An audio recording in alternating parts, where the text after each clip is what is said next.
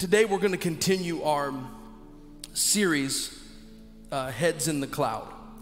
And this is a series about the presence of the Lord. And, you know, as we're in our vision to grow this year, the presence of God and growing in His presence, growing as a person of His presence, is paramount to any other growth that you want to experience in your life. If you want to grow in your marriage, you need the presence. If you want to grow in your parenting, you need the presence. If you want to grow in your spirituality, you absolutely need the presence. And we're going to continue this series for the next several weeks. And today I want to talk to you about protocols. Look at your neighbor and say protocols. Let's pray. Father, I thank you for your word today. I thank you that it's settled in heaven. I thank you for your grace that enables us to live a life by the Spirit. And Father, I pray in these moments that we have together that everything that you desire to do among us, we say yes to. And I pray that we would understand the protocol of your presence and how we ought to live and walk if we are to be a people with our heads in the cloud.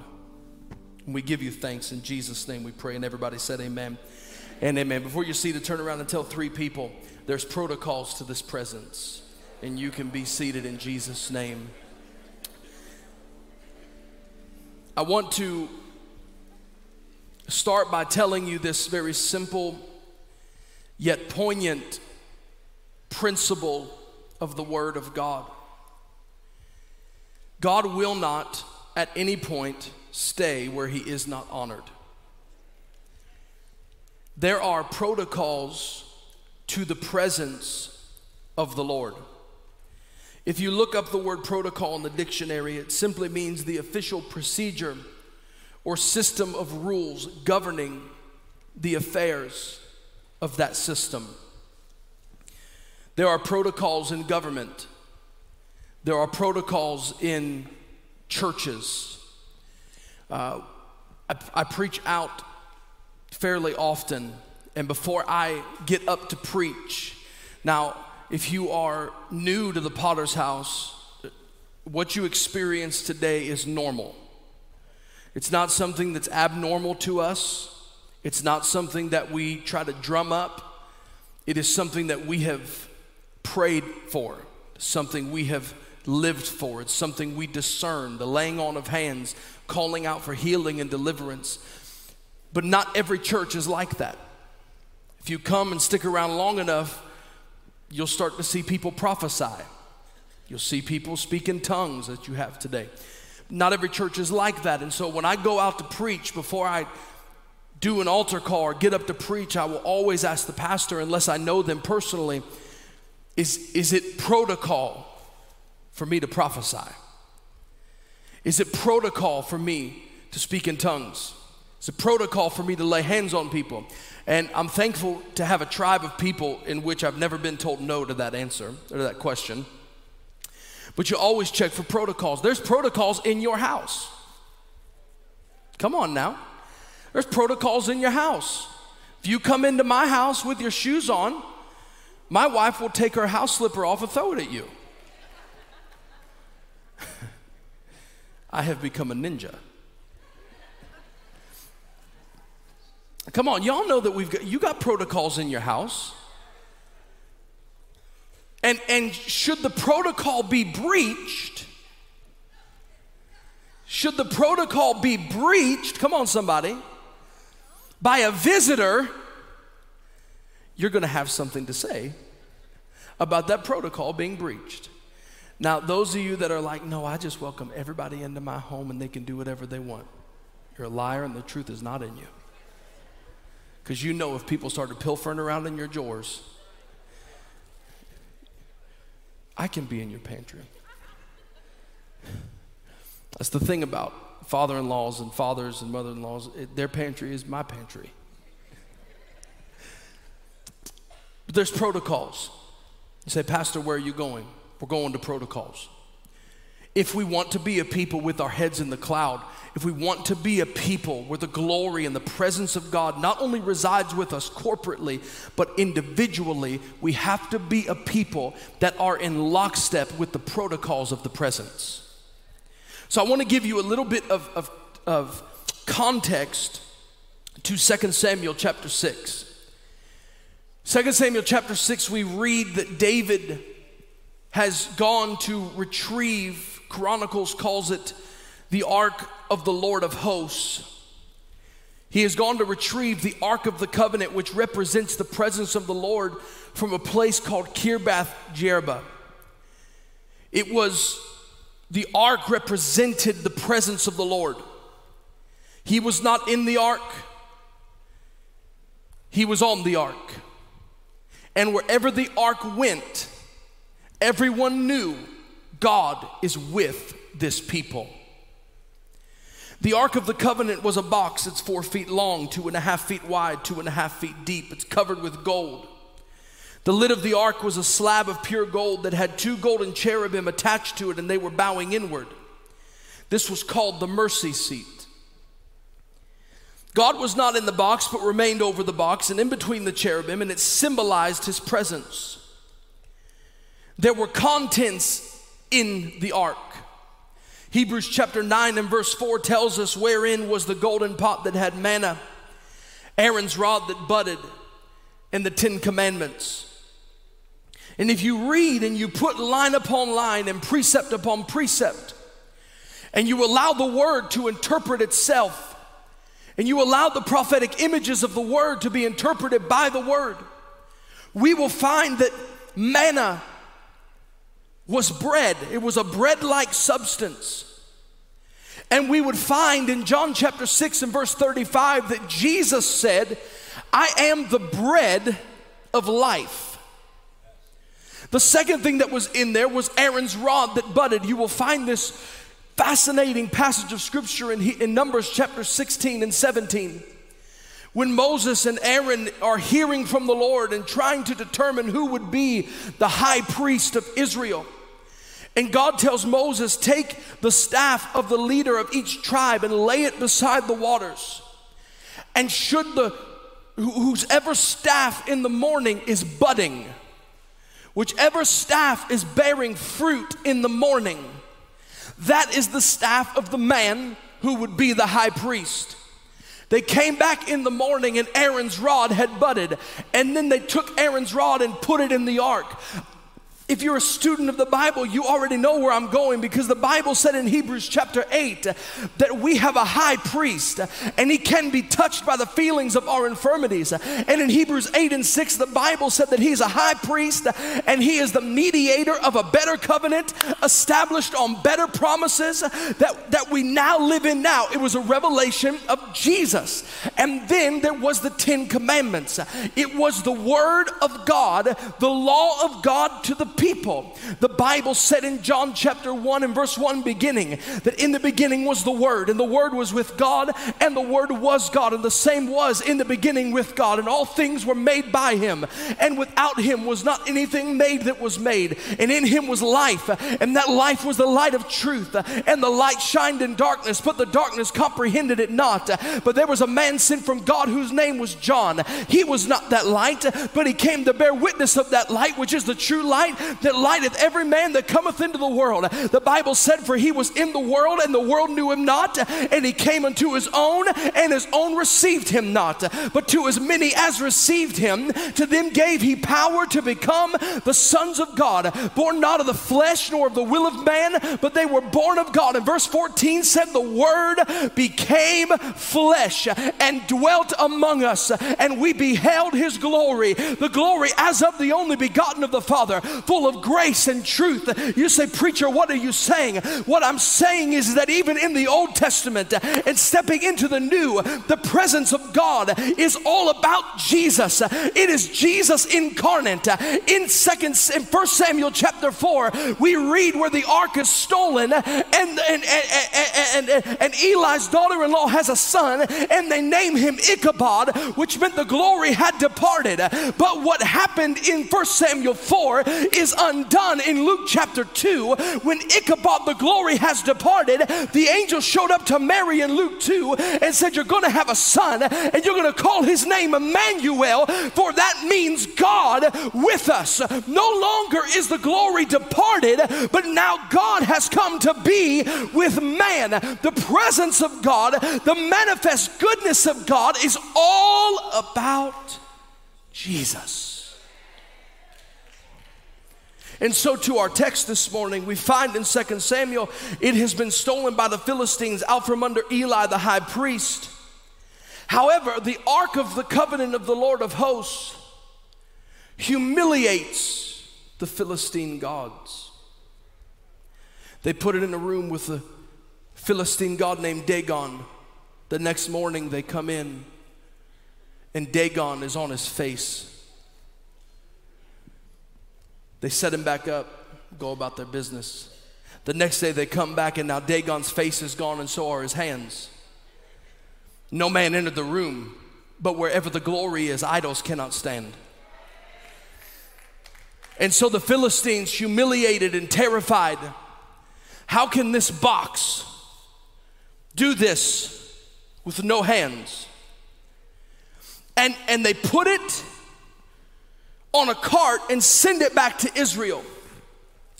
And scholars would tell us that it was actually up on a hill on the outskirts of Jerusalem. And for 20 years is what some scholars believe. For 20 years it sits in the house of Abinadab in Kirjath Jearim. And so now we come to this moment in 2 Samuel 6 when David makes the decision. We are going to go get the ark. We are going to go get the presence of God. Here is the first protocol that I want to get to this morning. Number one, it is the protocol of obedience. The protocol of obedience. 2 Samuel chapter 6 verse 1 says this, again David gathered all the choice men of Israel, 30,000. And David rose and went with all the people who were with him from Baal Judah to bring up there the ark of God, whose name is called by the name, the Lord of hosts, who dwells between the cherubim. So they set the ark of God on a new cart, and they brought it out of the house of Abinadab, which was on the hill. And Uzzah and Ahio, the sons of Abinadab, drove the new cart. And they brought it out of the house of Abinadab, which was on the hill, accompanying the ark of God. And Ahio went before the ark. Then David and all the house of Israel played music before the Lord on all kinds of instruments, of fir wood, of harps, on stringed instruments, on tambourines, on sistrums, and on cymbals. And when they came to Nachon's threshing floor, Uzzah put out his hand to the ark of God and took hold of it, for the oxen stumbled. Then the anger of the Lord was aroused against Uzzah, and God struck him there for his error, and he died there by the ark of God. There was a protocol set in place by God, and it is the protocol of obedience.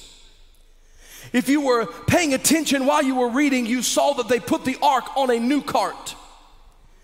They put the ark on a cart, and this was direct disobedience to the command of God on how to carry the ark. Numbers chapter 4 verse 5 says, and when the camp sets forth, Aaron shall come and his sons, and they shall take down the covering veil and cover the ark of the testimony with it, and shall put thereon covering of badger skins, and shall spread it over a cloth wholly of blue, and shall put in the staves thereof. And then in verse 15, they were to carry the ark on their shoulders. They were to carry the ark on their shoulders, and so the people of Israel take the ark and they put it on a new cart. And you start to ask the question, well, where did they get this idea? The word tells us that they got this idea from their enemies, the Philistines. 1 Samuel 6 and 7, now therefore make a new cart. And then verse 8 says, take the ark of the Lord and set it on the cart. Let me tell you something. Whenever we allow the enemy to convince us to handle the presence in a different way than God desires, we have broken the protocol of his presence. We allow the enemy to convince us to handle and carry the presence in a different way than God desires. You say, well, Pastor, make it plain for me. Okay, for instance, This morning, it would have been really easy for us to get up on this platform and to take the microphone and to just pray out of worship and get into announcements and offering and preach, because we got things to do and we got to be back here tonight. And let me just stop here and pause and just say, what has happened to us that when we call service on a Sunday night, people say, oh, that's just too much. Because some of y'all used to be at church Sunday morning, Sunday night, Wednesday night, Thursday night, Saturday. Y'all don't want me to talk about that. And we're too busy, and we could have just zoomed past it. But that's the enemy trying to whisper to us that, Pastor, in order for you, I was on a Zoom call this week with about 50 young people, 50 young adults, and somewhere between 20 and 40 years of age, young leaders in the kingdom of God. And we begin to talk about, how do you grow a church and be Pentecostal and presence driven? Because if you listen to all the church growth experts, they tell you it's impossible. My dad was on this call, and he was one of the keynote speakers for this call to speak into a younger generation. And we were talking about it, and he said, I don't really know what they say, but God grew a church in Columbus, Ohio that is Pentecostal to its core.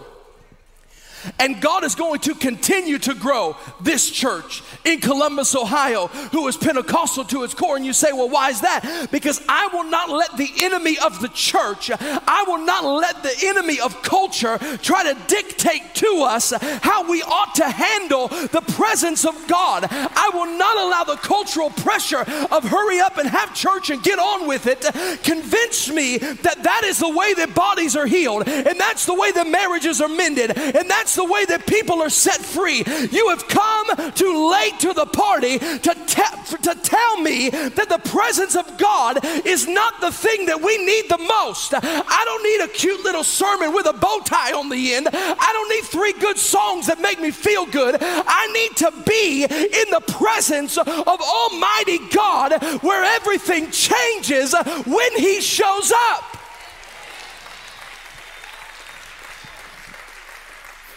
And as a leader, I'm determined to do that. But as an individual, where in your life have you put the ark on a cart? Because let me tell you what happens when the ark gets put on a cart. Uzzah and Ahio, the Bible said, pushed the ark. So the first thing that happens is we control the glory. And should the glory want to go right, because we have control, we can determine we're going to go left. And instead of the ark driving us, we drive the ark. Because let me tell you something. A cart can be left behind. Oh, I'm going to come down here and get in the Kool-Aid for a minute. You can leave the ark on a cart and go turn on your computer screen and watch things that are denigrating and dishonoring to God. It got real quiet in the room. You can drive the ark to your girlfriend or your fiance's bedroom and put it outside the bedroom and go fornicate. Can I tell you, you cannot get in the bed of fornication with the ark on your shoulder. Because the presence, the ark gets in the way of all that foolishness. And now, instead of telling the ark how it's going to fit around your schedule, the ark is dictating to you what you can and cannot do. The ark is dictating to you where you can and cannot go. It is easy to sin when the ark is on a cart, but when you get in the right protocol and you put the ark on your shoulder, you've got to think about the ark everywhere you go. I can't go there because I've got an ark to carry. I can't do that because I've got an ark to carry. I can't stay there because I've got an ark to carry. We got to get in the right protocol. So not only so do we drive the ark, but then the Bible said Ahio was in front of the ark. So not only do we drive it, but we try to lead it. You know, we are sometimes our own worst enemy. You know, I say this, and because I've got the microphone, I'm going to use my wife, and if she had the microphone, she could use me. But if we were in the mall, right? We're trying to get somewhere, and we're just walking, and she's ahead of me, leading the way. And she turns around and says, "Where are we going?" This has happened to some married people in the room. Come on now. I've done it to her. She's done it to me. Where are we going? I don't know. You're leading. You're in front. It's the same thing with driving a car. Where are we going? I don't know. You've got the wheel. And we do the same thing to God. We get out in front of the ark and we're leading, and then we're faced with uncertainty, and we turn around to God and say, "Where are we going? What are we going to do? What's the plan here?" And God's saying, "I don't know. You're in front of me. You're leading me." And let me help you understand something. I came to this point probably a year and a half ago, 6 months into pastoring this church. And I'd made up in my mind, I'm not going to let the pressure of time push me in front of the ark. I'm going to be in lockstep with the ark, because I'm going to carry the ark. And if I have to be anywhere not in lockstep, I'd rather be a step behind him than a step in front of him. But here is what I know, that when I put the ark on my shoulder in obedience to the protocol, I'm in lockstep with the Lord. And I get to a moment in time and I don't have to ask the Lord, "Where are we going?" because he's already made a way. Because when the ark got into the Jordan began to split. When I have the ark on my shoulder, I don't have to pray to God for direction, because the ark is leading me and I'm not leading the ark. You say, "Pastor, what do you mean?" I mean, we've got to get in protocol if we're going to be a people who have our heads in the cloud. All right. Y'all with me this morning? And so watch this. Their praise didn't matter because they weren't in protocol. Verse 5 of 2 Samuel 6, "Then David and all the house of Israel played music before the Lord on all kinds of instruments of fir wood, on harps, on stringed instrumentals, on tambourines, on sistrums and cymbals." They have a new cart. It's a new cart because most scholars agree that it was ceremonially clean. They threw away the Philistine cart and they built their own cart. Now I could preach there too, but I'm not going to do that. They built their own cart, ceremonially clean. They get out in front, they're walking with the presence, and they're praising God, and they're worshiping God, and it's loud and boisterous, and they're shouting for joy and shouting for praise. And it didn't matter at all, because the protocol of obedience will not be outweighed regardless of how loud our praise is, regardless of how boisterous our praise is, regardless of how free we are in praise. The protocol of obedience will not be outweighed. Something happens, I'm going to show you at the end. Something happens when obedience and praise meet together. But so many of us in our lives with Christ, we are content to come to church on Sunday morning, and we're bored. Where's my phone? We're bored during worship, and we scroll on social media, and we're texting, and we're trying to figure out, what time is this going to be done? And we check off the box, and we don't even consider that this day is minute in the eyes of the Lord. That this day matters, but what matters equally is how I'm going to live tomorrow. how I'm going to live on Tuesday. Am I going to be in obedience? And so we come into church. Some of us aren't distracted. Some of us come in praising, but our lives are out of order in the secret place. We're not obedient to the things of God. We're out of order in spaces in our life that the word gives clear instruction for. Some of you are saying, Pastor, is this going to get better? I promise it will. But if we're going to be people with our heads in the cloud, people of his presence, I'm not just going to stand up here and preach roses and sunflowers and the presence changes everything. The presence changes everything when the protocols are followed. In your life individually and corporately. So first, we have to see the protocol of obedience, and the byproduct of disobedience, number one, is death.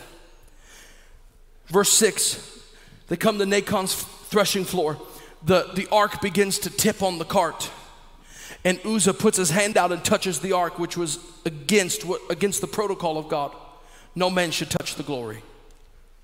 And God in his anger kills Uzzah. A life of disobedience is a life that will only produce death. You will not see growth that is life if you are continually disobedient to the word of God. If you want to grow this year, your first order of action should be, I want to grow in presence and I want to grow in obedience. Because if I grow in presence and I grow in obedience, then I am a candidate to carry the glory of God. Death follows disobedience. Somebody say that. Death follows disobedience. Obedience is the key to discipleship. Jesus said in John 14:15, if you love me, keep my commands. James 1:22 said, don't just be hearers of the word, but be doers also. Isaiah 1:19, if you're willing and obedient, you will eat the good of the land. There's death, and where there was death, there was now disconnection. 2 Samuel 6:10, so David would not move the ark with him into the city, and he took it aside to the house of Obed-Edom. When there is constant disobedience in your life, there will be a presence disconnect. You will wonder, God, why don't I feel you like I used to? Why aren't you near me like I used to? The Bible says this in John 14:21, he who has my commands and keeps them, it is he who loves me. And he who loves me will be loved by my Father, and I will love him. And listen, I will manifest myself to him. This word manifest means cause to be seen, cause to be fully known. In your obedience, God becomes fully known. So if you're in here and you're, God, why can't I feel you? Why is your presence not with me every day? Why do I feel you corporately and then I leave and I can't feel you a million miles away? Why is it that I go to pray and I can't sense you? You need to ask yourself the question, where have I been unrepentant in my disobedience? Where have I been unrepentant in my disobedience? And then there is returning. 1 Chronicles 15:13 said, for because you did not do it the first time, the Lord our God broke out against you because we did not consult him about the proper order. Here's the reality. God's grace is always sufficient. And if you're in this room and you say, Pastor, I don't feel him like I used to. I want to feel him deeper. I want to feel him more. I want to feel him closer to me.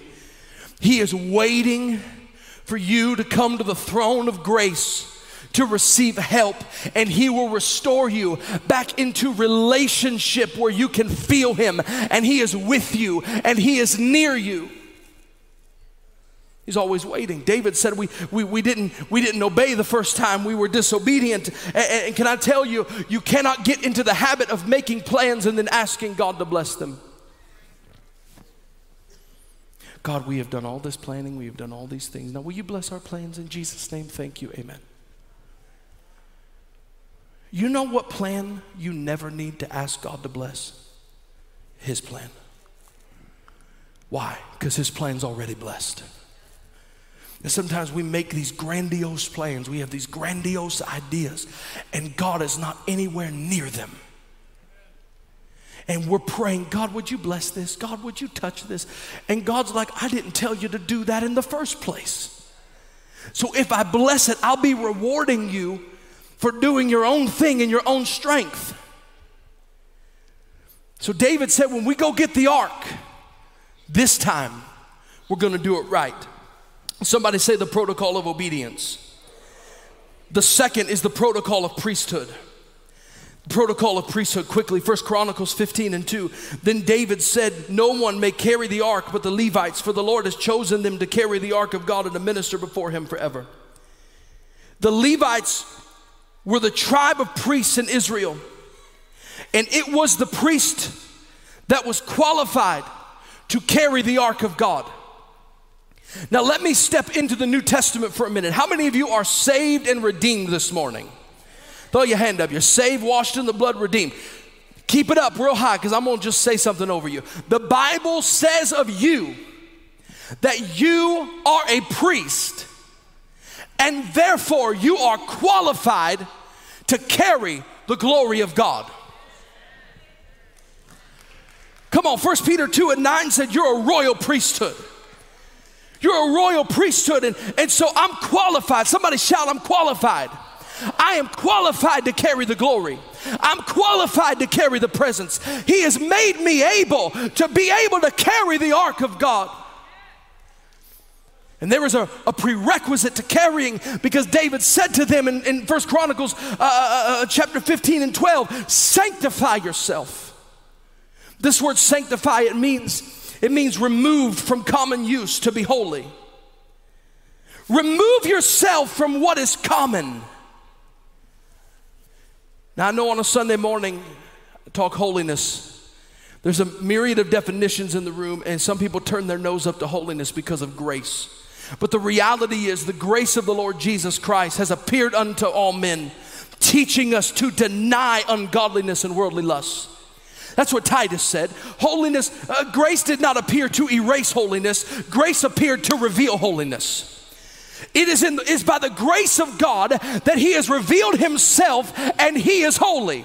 And he says of us, be holy as I, the Lord your God, am holy. Be holy, be set apart. Be uncommon. Don't do the things other people do. Don't laugh at what they laugh at. I know this is antiquated, and some of you are like, I didn't know I came to this type of church today. God will not be mocked. Whatever a man sows, he will reap. And if you think you can come into the house of God and praise the Lord, but you are not in a place of purity in your life, you are sowing seeds that will bear fruit, and you will not like the fruit you bear. You say, well, Pastor, how do I be holy? Number one, he already made you holy. He died on a cross, he shed his blood, he covered you in his blood, and now that which was unholy has been made holy. We are now righteous in the sight of God. Nothing you could do, nothing you could earn, God already paid it. Second, you ask the Holy Ghost, Lord, help me to be holy now in my living.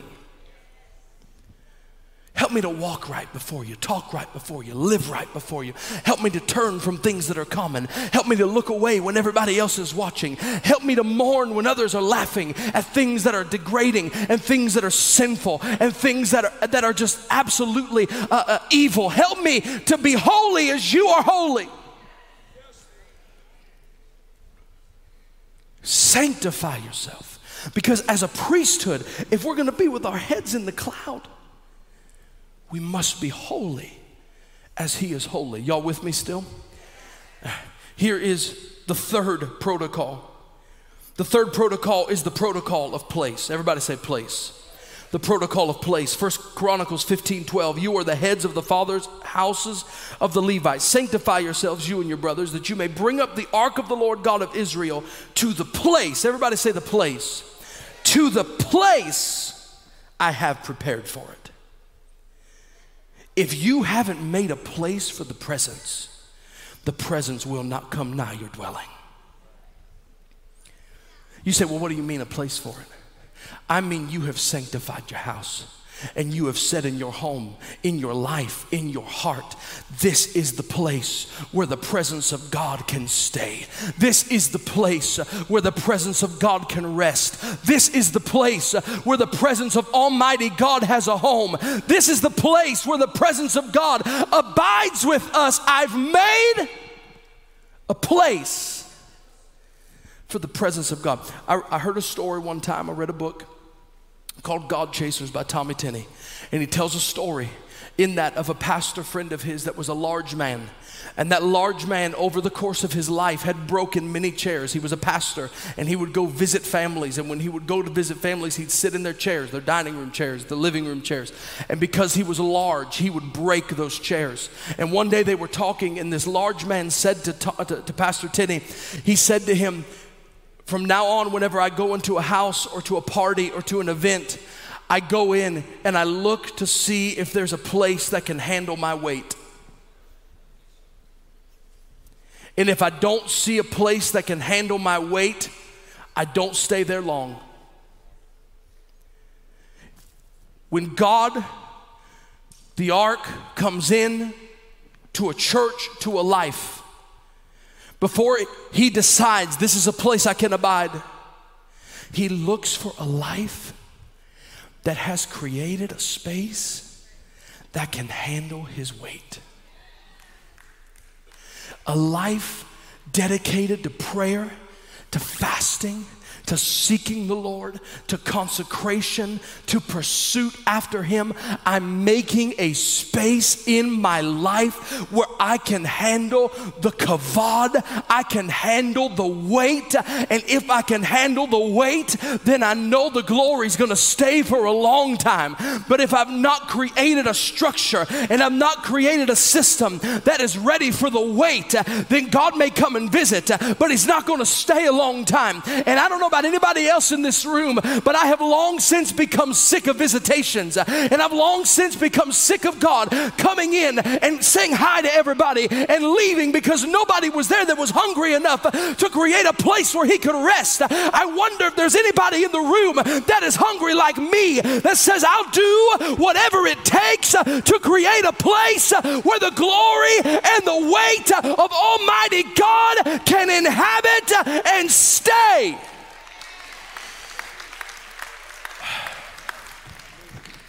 You've got to have a place. There's got to be a space in your life that you have made for God. And then here's the last protocol. It is the protocol of praise. The protocol of praise. Now, I'm probably going to make some of you religious people real mad on this point. But God help you and set you free. I say that tongue in cheek, but I'm serious. 2 Samuel 6:13, and so it was, when those bearing the ark of the Lord had gone 6 paces, that he sacrificed an ox and a fatted sheep. Then David danced before the Lord with all of his might. And David was wearing a linen ephod. So David and all the house of Israel brought up the ark of the Lord with shouting and with the sound of the trumpet. Now as the ark of the Lord came into the city of David, Michal, the Saul's daughter, looked through a window and saw King David leaping and whirling before the Lord, and she despised him in her heart. Listen, the first thing you've got to see is there were 6 steps, and then there was a sacrifice. 1, 2, 3, 4, 5, 6. Stop. 6 is the number of man, and they stopped on 6 to worship God, that he looked past their humanness and spared them and gave them another chance. 1, 2, 3, 4, 5, 6. Stop. Bring me the oxen. Bring me the sheep. Strike up the band. Let's worship the Lord. For he has seen us in our plight, and he has forgiven us. 1, 2, 3, 4, 5, 6. Bring me the oxen. Bring me the sheep. Strike up the band. Singers warm up. Praise the Lord, for he has seen us in our weakness, and he has forgiven us and made us strong. 1, 2. See, I'm doing it quickly, but I assume this lasted for quite a while. Every time they took 6 steps, it probably took hours for them to do the ceremonies of cutting the sheep and cutting the oxen and striking up the band and strike up the singers, and they sacrificed to the Lord. And David danced before the Lord with all of his might. The word danced here means to twirl in joyous, rhythmic, whirling motion. Now, I grew up many of you could say the same, in a very Pentecostal church. This church. With a very Pentecostal dad and a very Pentecostal mom. And back in the day, if somebody was going to dance, it was because the Holy Ghost touched them. Right? Nobody danced unless the Holy Ghost came on them. But nowhere in this scripture does the Bible say that the Spirit came on David. Some of you are like, Pastor, why do you jump? Why do you twirl? Why do you spin? Did the Holy Ghost come on you? No. That's just a way to praise the Lord. I don't need the Spirit to come on me to praise. He's done enough for me. I don't need any more convincing than what he's already done. And some of you are like, well, I ain't gonna do that unless the Holy Ghost comes on me. That's fine. That's all right. But I believe God is raising up in the Potter's house some people who are just radical in their praise and don't care what anybody else thinks about them and doesn't care what anybody else, what other eye is on them. And they're gonna say, you know what? I don't need the Spirit to come on me to dance. I'm gonna choose just like David, and I'm gonna choose just like Paul and Silas, and I'm gonna praise the Lord because that's what he has commanded me to do. Okay, David danced. That makes people nervous. When people come up here on the altar and start dancing. When people are jumping around and twirling on the platform. When people are jumping and waving like we did last Sunday at the end of service. People get nervous about all that. People sit back and say, well, I'm not going to do that. I got something for you here in a minute. I'm not going to do that. I'm not going to lift my hands. It's not even just about shouting and jumping and twirling. I'm not even going to lift my hands. I'm just going to sit here. I'm just going to watch them. I wish they'd stop singing. I got stuff to do. The Bengals play. Well, they play tomorrow, so y'all can get delivered. But the Browns, my football team's playing today. Now I got to be back here at church tonight. They'll be lucky to see me even wink. Huh. All right. Not only did they dance, but they shouted. The word shout here means to shout for joy or rejoice. And then they blew the trumpets. So now located in this text, as they pave a path to Jerusalem, is everything you need for praise. Everything that you just saw in this text happened in this room, just in the last 2 hours happened in this room. We don't have a trumpet, but we've got a keyboard that sounds better than a trumpet sometimes, depending on who's playing. Got guitars like they had. Everything we need to match this moment is here. So first, David decided, I'm going to praise the Lord. I'm going to twirl. I'm going to jump. We're going to shout. And it wasn't just David. It was all the people. Everybody. That means you, Sister Nene. That doesn't want to jump and dance, doesn't want to be seen looking foolish. Everybody. All the people. Okay, I'm getting ahead of myself. They had the right posture. 2 Samuel 6:20.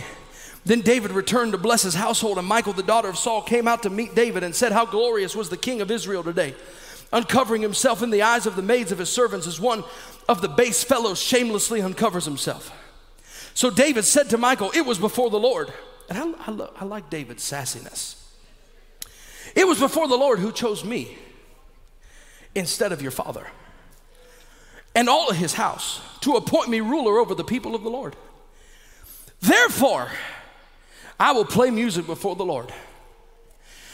One of the chief principles of praise that's not in my notes, and this is just for you, It's not for men and it's not for your neighbor.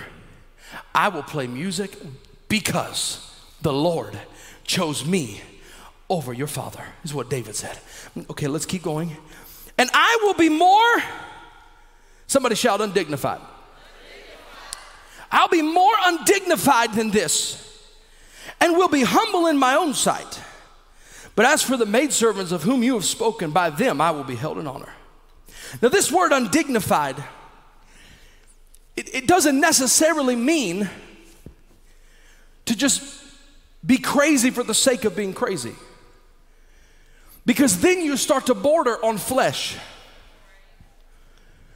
This word undignified, it means to grow smaller. To be in a state of mass, becoming less. Can I help somebody in the room? Perhaps the biggest thing that gets in the way of you and I passionately praising the Lord without fear is pride. Well, I need to be proper because I was taught that I should be proper in church. And I need to be liturgical because, there's nothing against liturgy, but I need to be buttoned up because we must do things decently and in order. You are full of pride and you need to repent. That didn't feel real good, I know. I didn't come to make you feel good. I came to break people out of apathetic Christianity that tells them, well, I'm going to come to church and I'll sing, but I won't do anything else. I'm not going to lift my hands. I am not going to dance when they tell me to dance. I am not going to come to the altar and worship. I will not do it because I was taught that I have to be proper. And you were taught wrong.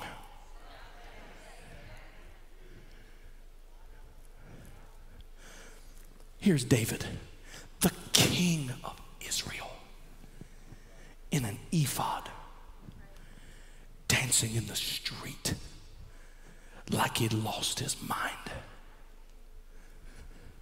And David said,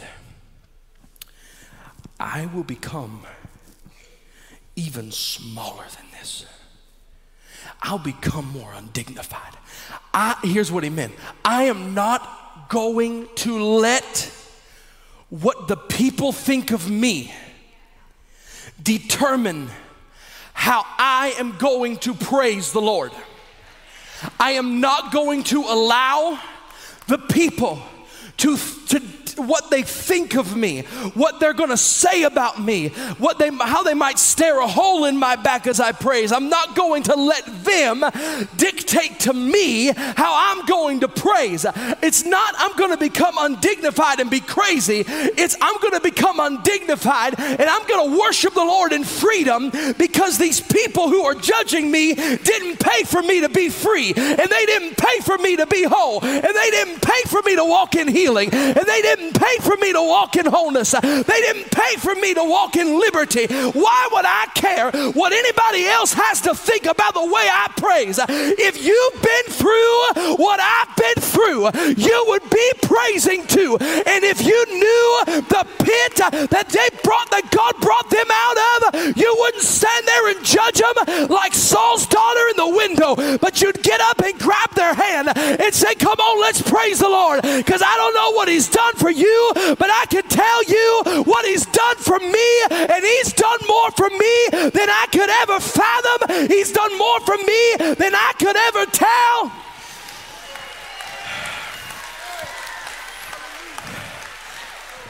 And we're prideful, and people say, well, it's flesh. I will tell you that actually to praise the Lord in an undignified manner is to crucify the flesh, because it's your flesh that's telling you you need to keep it together. It's your flesh that's telling you you need to button it up. It's your flesh that's telling you you need to get yourself under control. But when you get out and start praising the Lord and shouting and leaping and jumping and twirling, what begins to happen is your flesh becomes crucified, and you are no longer controlled by the fear of man. Very quickly, I need to tell you 7 words for praise. and then we're going to move. There's 7 Hebrew words for praise. The first one, that's wrong, and that's my fault. The first one is halal, not zamar. We'll get there in a minute. The first one is halal, H-A-L-L-A-L, halal. The definition is right. It means to make a show or to boast. It means to act crazy. And that stretches people. I'm not here telling you my opinion. This is the word of the Lord. When they would halal the Lord, they made a show of it. They jumped. They danced. They celebrated. And the boast was not in themselves. The boast was in the Lord. First is halal. The second is yada. It means to throw. It means thanksgiving or reverence. So when I yada the Lord, I am throwing praise on the Lord. One day, when we stand before him, we are going to yada our crowns at his feet. We're going to throw our accomplishments at the foot of the throne. The Bible said, enter his gates with what? Thanksgiving. I'm throwing thanksgiving on the Lord. Okay, all right. Yada, the third is toda. It's an extension of the hand. It means to lift our hands. So when we lift our hands, we're not just lifting our hands just for the sake of lifting our hands or because somebody said to do it. This is praise to the Lord. It's to extend the hand. The next one is shabak. That means to shout loudly. Now, I have never met anybody that shouts quietly. Shout loudly. I was trying to avoid this today because it's on everybody's mind. But what a game last night. And I was in my office by myself. And when they scored, I thought if anybody else is in this church that I don't know about, they might think I just got murdered or something. We shouted. And I made a decision coming in here this morning that as hard and as loud as I shouted last night over a sports entertainment, nobody can keep me quiet on this Sunday morning when I consider all of the things that he has done for me. I don't have, see, I wasn't shabaking last night. I was just excited. But this morning, when my heart got postured toward the things that God had done and toward the things that God was doing, something started welling up on the inside. And all of a sudden, a shabak came out. And hallelujah, thank you, Jesus, for all the things you've done for me. And you think I'm wild and you think I'm crazy. But the reality is, when I shout unto the Lord, I am praising him with a loud voice. And so we shout about all these other things. But when is the last time we've really shouted about the Lord? Come on, when's the last? You say, well, we did that today. But I'm talking about regularly. There's sometimes I'm driving in my car listening to worship music and just thinking on all the things he's done, and I just have to let out a little hoop while I'm in the car driving. And if somebody's in the car with me, they probably would think I'm crazy, but I'm driving and I just get overcome, and I think I can't take my hands off the wheel to throw anything, and I can't take my hands off the wheel to lift them, and I can't dance while I'm in the driver's seat, so I can't kneel. So the thing I gotta do is I just need to shout. The next is barak. It means to kneel or to bow. And then there is zamar, which means to touch the strings. To touch the strings. You say, Pastor, why do we have instruments? Because we zamar the Lord. And some of you people, some of us think, well, when they take a musical break, that's a break for all of us. We don't have to sing. We can just listen to the music. What you don't recognize is that when we take a musical break, what the sound coming from this keyboard and the sound coming from this bass and those drums and those guitars, they're making war in the atmosphere, and they are warring in the spirit, and they are breaking asunder strongholds in the spirit. And so you might take a break from singing, but the sound that's being released from the minstrels of God, the sound that's being released from the prophetic anointing on this band is doing war in the atmosphere that is attacking the strongholds of your life. So you ought to give God praise that there's anointed minstrels in the house, that when you stop singing, they don't stop warring. When you stop worshiping, they don't stop warring, and they break.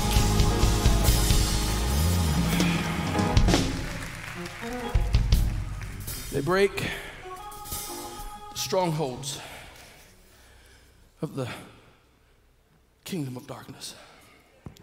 I'm almost done. Y'all just chill.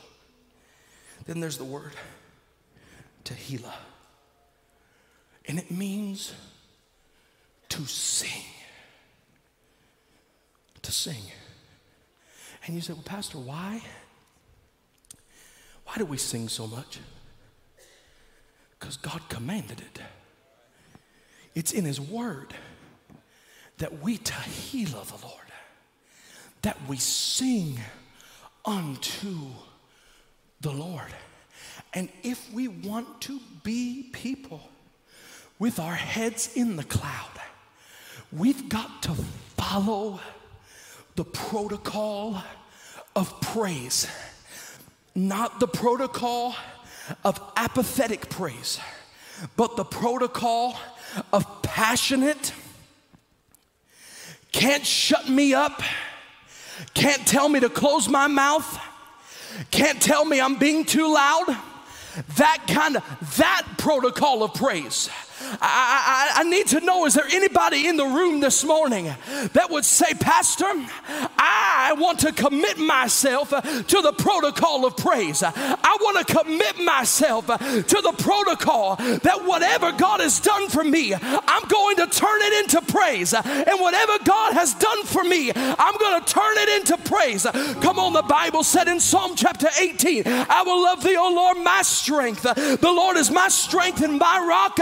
In Him I trust. The Lord is my shield and my buckler, the horn of my salvation. I will call upon the name of the Lord, who is worthy to be praised, and so shall I be saved from my enemies. In Psalm 34, the psalmist said, I will bless the Lord at all times. His praise shall continually be in my mouth. The humble will hear thereof. Oh, magnify the Lord with me, and let us exalt His name together. For the Lord is good, and His mercy endures forever. In Psalm 40, the psalmist said, I waited patiently on the Lord, and He heard my cry, and He picked me up out of the miry pit, and He picked me up out of the horrible clay, and He set my feet upon a rock, and He established my going, and He put a new song in my mouth, even a hymn of praise unto our God. In Psalm 100, the Bible said, make a joyful noise unto the Lord, all ye lands, serve the Lord with gladness, come before His presence with singing. Know ye that the Lord is God, and it is He that has made us, and not we ourselves. We are His people, the sheep of His pasture. Enter into His gates with thanksgiving, and into His courts with praise. Be thankful unto Him, and bless His name, for the Lord is good, and His mercy is everlasting. In Psalm 103, the psalmist said, bless the Lord, O my soul, and all that is within me. Bless his holy name. Bless the Lord, oh my soul, and forget not all of his benefits, who heals all of my diseases and casts my sin as far as the east is from the west. In Psalm 150, the psalmist said, praise the Lord. Praise him in the firmament of his power. Praise him for his mighty acts. Praise him according to his excellent greatness. Praise him with the stringed instruments. Praise him with the organs. Praise him with the drums. Praise him with your voice. Let everything that has breath praise the Lord. Stand up on your feet and enter into the protocol of praise. Turn this mic up in the house. I said to lift up your voice and enter into the protocol of praise. Come on, somebody halal the Lord. Somebody tahila the Lord. Somebody zamar the Lord. Somebody yada the Lord. Somebody toda the Lord. Come on, somebody lift your voice and praise the Lord.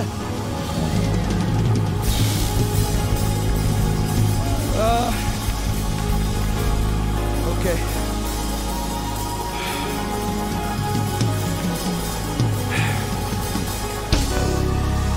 Hey, praise the Lord. I'm putting a command on my soul. I will bless the Lord.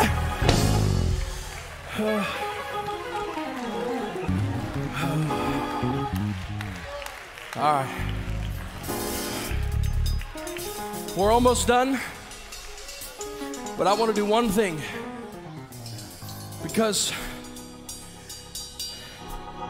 I'm just going to trust that you're in a space of obedience with the Lord and in a holy place with the Lord, and you've made a place for him. Because just to end this service, I want you to just grab one of these words. Remember, the top one is halal. It's not zamar. I want you to just grab one of these words. And I'm going to count to 3. And I want you to do one of these words on that screen. Some of you are like, Pastor, why you got to do that? Bro, you've been up here for an hour. Can't we just go home? And that's the kind of attitude that'll never see breakthrough in their life. So I'm going to count to 3. I'm going to give you just 10 seconds, 15 seconds to just study the screen. Study it. And then I'm going to give you 15 seconds to give yourself some space. Some of you need to get out of your pew, come to the altar, step out in the aisle, go to a back corner. You got to give yourself some space. And I want to challenge some of you that are going to try to take the easy road out and just stand there and lift your hands or just sing. I'm going to challenge you to do something you've never done. Well, the Spirit's not leading me to do that.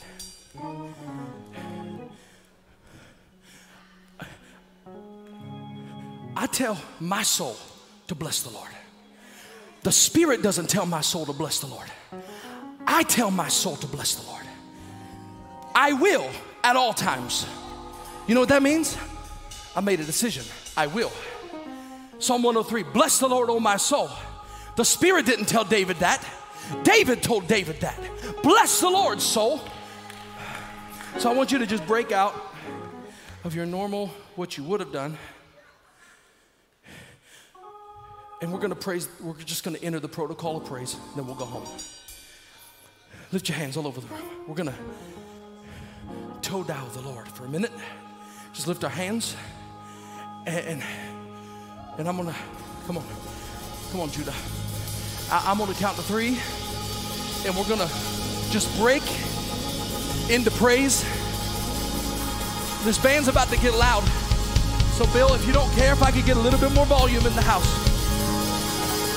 Come on. Just stir it up. Just let your spirit get stirred for just 20 seconds. And I'm going to count to 3. And I want you to hit this floor in praise to the Lord. Come on, Judah. Zamar the Lord. Zamar the Lord. Some more of the Lord. Here we go. Are you ready? 1, 2, 3. Give him praise all over the room.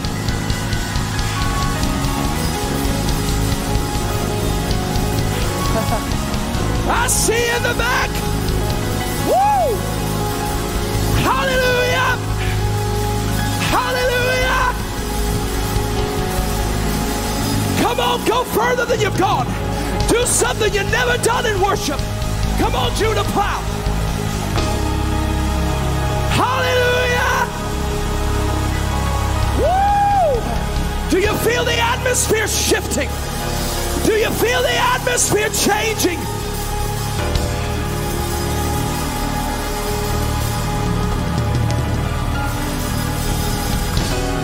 Come on, come on, 2 more minutes. 2 more. 2 more minutes. Praise the Lord. Praise the Lord. Let everything that has breath praise the Lord. Come on, we're a running church too. If you need to run, go run. Praise the Lord.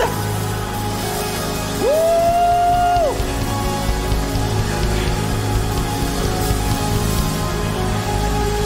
Hallelujah! Hallelujah! Hallelujah!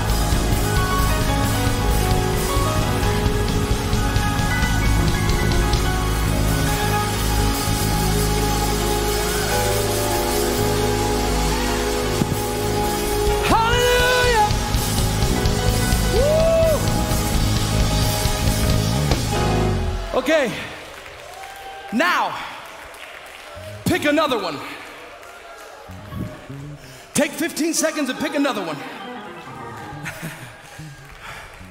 Pick another. Say, Pastor, this is crazy. I know. But I'm telling you, when y'all started shouting, something in the atmosphere broke. Pick another one. Lift your hands and let the Spirit begin to stir you again. Come on, Judah. Come on, Judah. Come on, let the Spirit stir you. We're almost done. We're going to go home in a minute. Ooh. I just released runners in the room that feel like they just got to get it out of your system. You can do it now. On the count of 3, pick another one and let it rip. 1, 2, 3. Praise the Lord. Hallelujah. Hallelujah. Come on, plow Judah. Come on and plow Judah. Come on and plow Judah.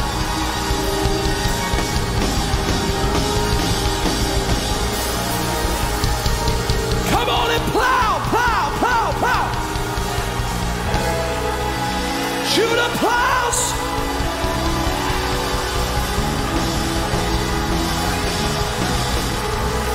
Hey, hey.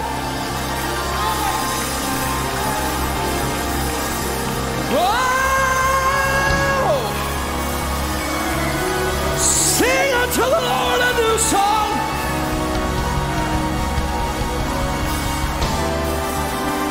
For he has given you the victory.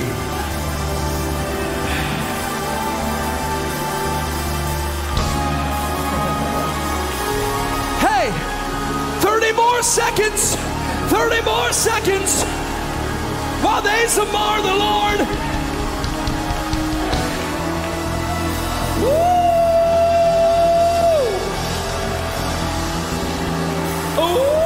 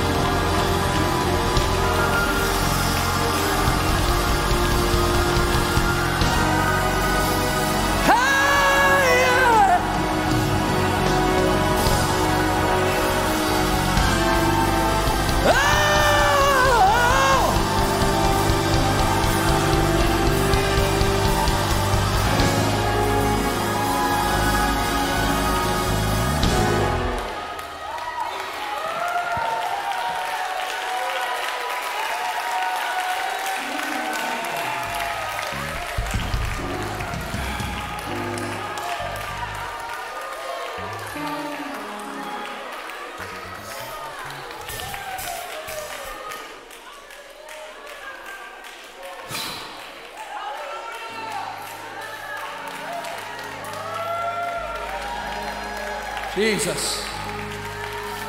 Jesus.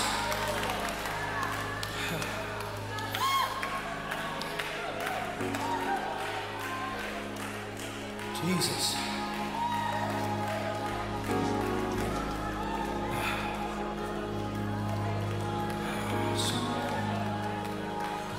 Hey, listen. David brings back the ark. The ark comes into the city.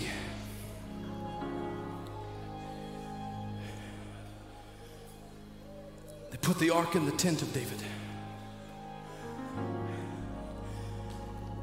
Nathan the prophet comes to David and he says, God sees your desire to build for him a house. But David, I gave you the desire, my God, but I'm gonna give your children the blueprint. And it won't just be, David, you who builds me a house, but it'll be your legacy that builds the house. And so the Bible said in Psalm 8 and 2, it shall be written that a generation yet to be created shall praise the Lord. The Bible said, out of the mouths of babes and sucklings have I ordained what? Praise. That I might still the hand of the enemy. So, Derek, what that tells me is my praise and following the protocol of praise is for a generation yet to be created, that they would praise the Lord. I got some bad news for you. Your babies won't be praisers unless your mama and your daddy are praisers. Your babies won't praise unless you praise. There have been times leaving Sunday services, driving in the car to random places. We'll turn on our worship playlist in the car, and I'll look back in the very back of my van, and my Gwenny is sitting in the back with both hands raised, singing the song on the stereo system. I don't know that she completely understands it, but do you know why she knows what to do? Because she's been in this sanctuary when mommy and daddy during praise and worship have lifted their hands and praised the Lord. My children at home, when we turn on the playlist, dance in the living room. Why? Because here on Sunday morning, they've seen mommy and daddy dance before the Lord. And if a generation yet to be created will praise the Lord, then the parents who created a generation ought to praise the Lord.